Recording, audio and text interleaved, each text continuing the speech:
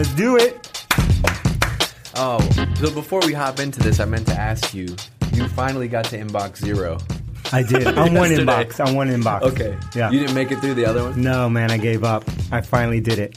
So I spent some time yesterday going through my personal inbox. So if you got email replies from me that are a year old, you know why. Yeah, including me. He replied to something I sent 6 months ago, so you're not alone. It's the first time that I saw it. So I got through on my personal box. I'm good on that inbox, but my Drift inbox is bloody. Disaster. All right, so today on Seeking Wisdom, we're going to talk about my favorite thing, because DC never has any idea what we're going to talk about. Nope. We're going to talk about 10 things we learned from Patagonia founder Yvon Chouinard. Damn! Yeah. I love him. I got notes. I got prepped. Did you know we have a conference room here at Drift named after him? I did. Which one is that? The big one, the big right? one. Where we have the meetings? It has to be I the love big that. one. He's the big daddy. So you put me on this book. This is so it's funny because this is like all the lessons. I hear them from you all the time, and then I don't ever listen. You know, like I don't. He actually doesn't listen to any of them. I need them to become mine. You know, like so. Then when I read it, so before I talk about me reading this book, when did you read it? And because it's been out for a long time ago. It's been out for like 20 years, 20 years almost. I got it. I want to say it. Probably at least a decade ago. Okay. I'd say, maybe 15 years ago. Because while I was reading it, like I'm not kidding you, I felt like you were reading. I felt like you were like sitting on a couch just reading this to me. Boom! It was like so many of your lessons like boiled down into one book. None of my lessons are original. I'm learning from other people. Yeah. And I've read this book so many times now, at least 4 times, but I think the first time was probably 15 years ago. And I think I picked it up and gravitated to it, 1, because I love Patagonia clothing, but 2, because at the time it was one of the only non-conventional business books out there. And so I gravitated to that and another book, which I'll send you, which you haven't read yet, which is just as unconventional and just as good. What is it? You can't tell me? I can't tell you yet. You forgot the name. I forgot the name. It's actually put out by this guy named Paul Hawkins, who has this like gardening company called Hawkins and something. I can't remember the name of it, but it's a famous brand of gardening centers throughout the U.S. Oh, I like that. But it's interesting you said, like, if you read this book in the early 2000s. Now I'm going to have to look it up. Go look it up. Get the people. Anyway, this book is called, so for those people listening that want to know what the hell it's called, it's not the Patagonia book. It's called Let My People Go Surfing, The Education of a Reluctant Businessman. So look that up. Just look up, Patagonia, whatever, on Amazon. But I get what you're saying. Like, I feel like in 2017, a lot of things that he talked about are now, people expect that, right? Yep. Boom, here it is. What is it? It's a book by Paul Hawken, Hawken, and it's called Growing a Business. Nice. And I read that also probably 15 years ago. Okay. Another great book. More classics. Only $6.95 on Amazon. Thank me later. Pick up that book. That's too expensive, man. I know. I can't spend that much money. All right. So I pulled out a couple lessons. I want to get let's talk about them. Okay. All right. So 10 things from this book. Number 1 was he talks early on about building the place you want to work. And he said when he started the business, like he was never a businessman. He was a surfer, climber, right? You know the whole backstory. And he said one thing I don't want to change, even if we got very serious, was that work had to be enjoyable on a daily basis. It's too hard not to love it every single day. Yep.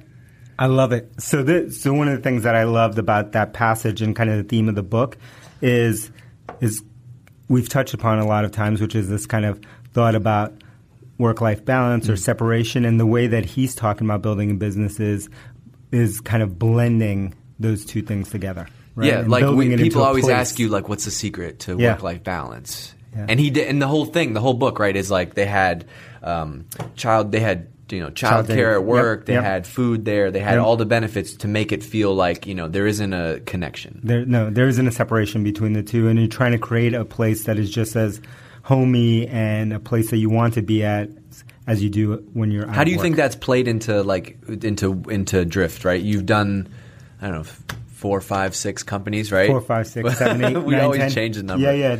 Unknown number. Do you think that's something like these are conscious lessons that you try to build into? Yeah, here? I think one of the difficult things when you read that book, and like Elias, I've had read that book, and you got him to read that. He skimmed through it. Surfing was in the title, yeah. So he was just like, okay, so we can go surfing now, and it's like, he definitely took it so literally. Yeah, read the book. So one of the difficulties in applying this here at Drift and at any company is that, as you read the book, it's a journey, right? And so we're trying to paint a vision of where we want to go. Right. That doesn't mean that right now, day one, day zero, like we have childcare, we go surfing, we go rock climbing. Like it's just like, where do we want to go? Where do we want to steer? And that the same was true for Ivan and his company. It's been a progression. Yeah, and in the early days of the company, it was 2 people, and so if they wanted to go for a hike on a Tuesday afternoon, it's like 2 people no who didn't get paid, who worked out of a shack that they found behind a building, right? And so, like, you got to take these lessons and say, well, how can we apply those over time as we grow and basically have this be the inspiration for what we're trying to build? And this is like, these notes are like, it's like your Bible. So the second one that I pulled out was move fast. He said, you can't wait until you have all the answers before you act. It's a greater risk to phase in products because you lose the advantage of being first with a new idea. Absolutely. We talk about it all the time. Speed. And it's like, get out there, learn, figure out what's wrong, iterate, move forward. I thought of 2 things when I read that. I thought of, number one, I thought of you and Elias and just like ship it, go fast, go fast, default to wrong, like go fast. The other thing I thought of was Al Reese and positioning. Oh, yeah. And you have to be, to really win, the best thing you can do is be first in somebody's mind. Yep. I was actually reading another book, and I sent DG and a couple people on the team a little video. I'm sending them motivational videos early in the morning. He's trying to step up. No, he's trying to step up. It's like combination motivational. He's trying to step up his video game. So anyway, I recorded a video this morning. I was talking about a book that I love that I'm reading right now. It's called The Greatest Story Ever Told So Far. Okay. And it is by Lawrence Krauss, I believe is his last name. He's a professor. He was a young professor at Yale. He's a physicist and a professor in Arizona State. And anyway, in it, one of his things that he talks about is that in physics, and he's talking about Einstein and some of the great physicists, he says that, all great discoveries were a byproduct of another experiment. And then he says, all great discoveries come from activity. There's never been a great discovery that's come from inactivity. That's crazy. And it's so true. Like, how often do you just do something the first time and that's it? Right? Never. Everything. I mean, think about, like, even if you think about what we're doing now, like at Drift, right? That came from other things. Absolutely. And this is a guy who's, totally in a different realm, totally different place that he's talking about. He's talking about science and physics, experimental physics, and he's telling the same story that we're talking about here that Ivan has taught us and that we learn every day. And Are you looking at notes right now? No, I'm looking up the book. Okay. Let's not get twisted. I was like, either you're texting right now or you're looking at notes. So Lawrence Krauss, the greatest story ever told. We're giving you all the books today. All the books so far. Oh, man, this book is blowing my mind. He's an internationally renowned, award-winning theoretical physicist. Let's go. That's deep. All right, number three, make the best products. This one sounds so obvious, but if you break down like the reason why he said it, he said, make the best product. That's basically our mission. That's the cornerstone of our business philosophy. And he said, make the best is a difficult goal because it doesn't mean among the best. Nope. It doesn't mean best at a particular price point. It means make the fucking best product, period. And this is the part of the book that really resonated to me 15 years ago or 10 years ago whenever I read it, because I was so obsessed around the craft of building a product, in our case a software product back then, but this really spoke to me as a maker. I was once a maker. This is like, I'll look at Amy when I said, I can feel this from you, because this is like, if there's a typo here, if this image doesn't look right, all the way to like if the product is wrong, like you think about those details. Yeah, I want to be the best. But that matters. It's the sum. It's the sum of all those little things. All the details, and that's what they say, right? Every down to the thread, everything mattered to them. And the other thing within make the best product is that your product needs to be identifiable. So take the logo off, and you know that's a Patagonia, my goodness, right? Man, you talk about that all the time. I'm going to faint. Explain this that. This is so great. Explain that one. Right? That's the ultimate craft, right? When you design and you build something that's so recognizable if you took the logo off. Right now I'm holding a Starbucks coffee, but I take this logo off and this is Starbucks coffee. You know right that's here. not a Dunkin' cup. You know that's not a Honeydew whatever. Honeydew or whatever they call themselves. This is a Starbucks cup, right? That is the care that has been put into the design and packaging and iterations, because this has changed over the last 5 to 10 years. You can still recognize this without the logo. Yep. And on the heels of that one, number 4 was good design is little design. Every design at Patagonia begins with a functional need. Mm-hmm. And he quotes some guy who's the head of design at Braun. He said that good design is as little design as possible. Complexity is often a sure sign that the functional needs have not been solved.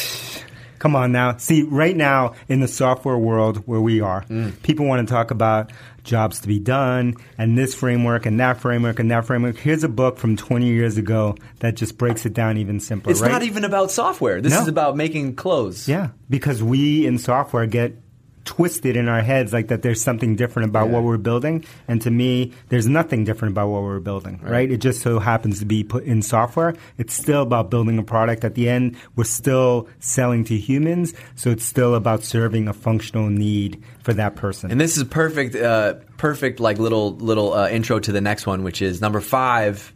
I didn't know this is where this came from, which is innovation or invention. And he said, I'd much rather design and sell products so good and unique that they have no competition, but successful inventing requires a tremendous amount of raw energy and time. He goes blah, blah, blah. Goes on to say, it's better to, innovate on an existing pattern. You know what? I've read this book so many times, and I've talked so many times about innovate versus invent. I had no idea this is where I got it from. You didn't? No. You forgot? It's unbelievable. It's amazing. I talk about this. Dave can attest to how much I talk about this internally. It's amazing. And it's so hard to get it through someone's head, which is like, you don't need to invent. All we need to do is innovate on an existing pattern. Crazy. He said, since you forgot, I'll read more of this. Yeah. It says, it may take 30 years to come up with an invention, but within a few years or months, there can be thousands of innovations spawned from that original idea. Innovation can be achieved much more quickly because you already start with an existing product idea or design. Do you hear him? This is a man not writing this years ago, not talking about software. And think about how much this applies to everything that we build here every day and other people are out there building. Yeah, so he says, think of it like a creative cook, right? Mm-hmm. Use the original as a recipe for inspiration, then close that book and then go do your own thing. Exactly. And I always think about, you should, if you go to your Medium, which is just medium.com/decancel, I think, there's a post that you wrote about like how a product designer would design the chair. Yeah. Remember that? Yeah, absolutely. And so they would, the way to design a chair is to do what Yvonne talks about, which is to first look at an existing invention, which is the chair, which has stood the test of time. Right. And then before designing your chair, understand how that works from a physics standpoint, right, and a mechanical standpoint and design standpoint, and then to innovate on top of that already accepted invention, versus the way that we in software too often want to create something. I show a picture of a chair that makes no sense. It looks like a spaceship. It looks like a spaceship. It has no legs. It wraps around your body. And this is how we in software today would design a chair. Makes no sense, right? Because we want to run too fast towards invention, which is again about the ego taking over, right? When that happens, it's your ego that's taking over. And the thing is, though, I think, so like you're a product guy, like an engineer by background, but I think here's the thing for the people that listen that aren't, that can be, this lesson, it can be applied to everything. And we try to use it for like, let's say we're writing new copy, right? Yeah, how do you do it in marketing? Right? In marketing would be, I would go look at related books on Amazon and read Amazon reviews and use the words that people use. There we go. We send out a ton of feedback surveys after we do webinars and stuff, and we get real customers' words. And so then when we go and create new website pages or new messaging, we're not inventing anything. We're taking the words that people actually use and then tweaking that to be, our own and tightening it up a little bit. Simple, not easy. It's crazy. You just have to look. Simple, not easy, always. And a Seeking Wisdom community member punked me the other day. What happened? Because I'm always saying simple, not easy. And what'd you do? And he was commenting on my Strava, which is my cycling performance. Yeah. and I was complaining about the wind. Yeah. And he said, he replied to me, he said, just pedal harder. Simple, not easy. Oh, that's ice cold. You know who you are. You punked me. Good. Yeah, Keep pushing. I love him. it. He needs that. All right. 6 was the best brand is human. This was the one that I loved the most. He talked about our brand. This is like him talking about Patagonia's branding and marketing efforts. He says they're simple. We tell people who we are. We don't have to create a fictional character like the Marlboro Man or a fake responsible caring campaign like Chevron's We Agree. Writing fiction is much more difficult than nonfiction. Our image is a direct reflection of who we are and what we believe. That's the How best. good is that? I mean, that's like everything that we try to do That's here, everything right? that we try to do in terms of building a brand and our own marketing. You don't have to fake it. Don't have to fake it. It's not about the product. It's not about this. It's about building this, revealing ourselves, Yep. right, and talking about ourselves and being honest about what we're trying to do and fix. 7 was write as though we were the customers because we are. So all the people that worked at Patagonia. Wait. Everything I talk about is basically in this book. Yeah, it's insane. That's why I wanted to do this episode. Woo! It's crazy. The best part is that you forgot. The amazing thing is that I it forgot. It becomes just a part. So it's just so ingrained in me. I don't even think about it. But this is such an important point. And for us, this means like this is why everyone on our team does customer support, or everyone on our team talks to customers. Mm-hmm. And we all work at a company where you can use the product every day. Yep. Because this is the whole thing at Patagonia. They knew how to write copy, how to build products, how to do marketing launches, how to design new stuff. Because they were there. They wore it every day. Yep. You don't have to fake it. Mm-hmm. And so these two things back to back just show, you know. What else? Yeah, so he says branding is telling people who we are, promotion is selling people on our product, and our promotional efforts all begin with the product. And this is your thing. I love that distinction, What? right? We should take that internally, like branding versus promotion. Yeah. Right? Two different Way job different. functions. Yeah, very different. Well, we talk about it's what we talked about recently, like the role of marketing. We talked about like we air cover and ground cover. Yep, it's exactly this, right? Which is we've talked about internally, like we have two functions in marketing, and probably two different types of people will do these two things. One is air cover, and that's about branding. In this case, it's the brand, it's the halo, it's creating that opportunity, which is like what you're listening to right now, right? Yeah, that's air cover. It doesn't drive leads, right? Nope. How will we measure this? It does. Don't tell them that. I won't tell them. And then ground cover, which is about promotions, right? Which is around campaigns, around a specific action that we're trying to drive. Exactly. Okay, number 8. This is like. He said, be a product-driven company. And this, I feel like this is something you've written a million times. He said, we're a product-driven company. That means the product comes first and the company exists to create and support our products. This is different from a distribution company whose primary concern may be service rather than product. Yep. And I would take this and kind of build on top of it and say, we are a customer-driven company and we're here to serve the customer.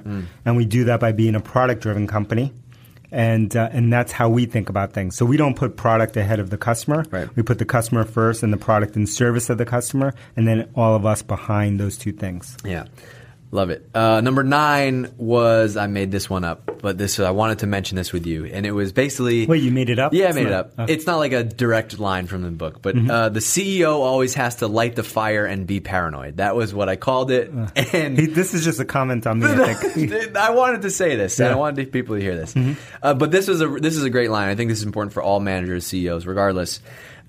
He said, even when there is no crisis, the wise leader or CEO will invent one, not by crying wolf, but by challenging the employees with change. Talk to me about this. I can't talk about myself. Okay, do you think I like the fire? This actually wasn't even, I kind of read this part as you, but to me, like I'm a huge Patriots fan, sports fan. This reminded me of Bill Belichick, yep, right? Absolutely. Which is, they could win the Super Bowl and the next day all he's saying is like, you know what? In the third quarter though, we ran that play, we dropped that pass, that was bullshit, right? And you're like, well, are you kidding me? We just won the Super Bowl. This is what we're having. And so I think that's an important... Why does he do that? Most people would say, hey man, let's chill out. This came up in the Radical Candor book too. It's like even when things are going great and your top performers like do something awesome, you still, to keep pushing and keep improving and constantly learning, you got to find things even when things are great. Yep. And I think it just creates especially with top performers, because if you don't do it with top performers, if you just say, hey man, it's awesome, we won the Super Bowl, then their learning will stop.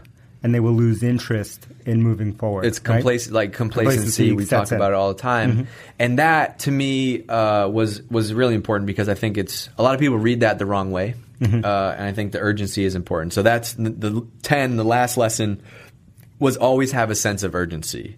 And this is the reason why is he said continuous change and innovation, which was their goal as a company and ours, right, require maintaining a sense of urgency. It's hard because you have a laid-back corporate culture, but one of the biggest mandates he had was to instigate change. So managers at the company were always pushed to drive urgency.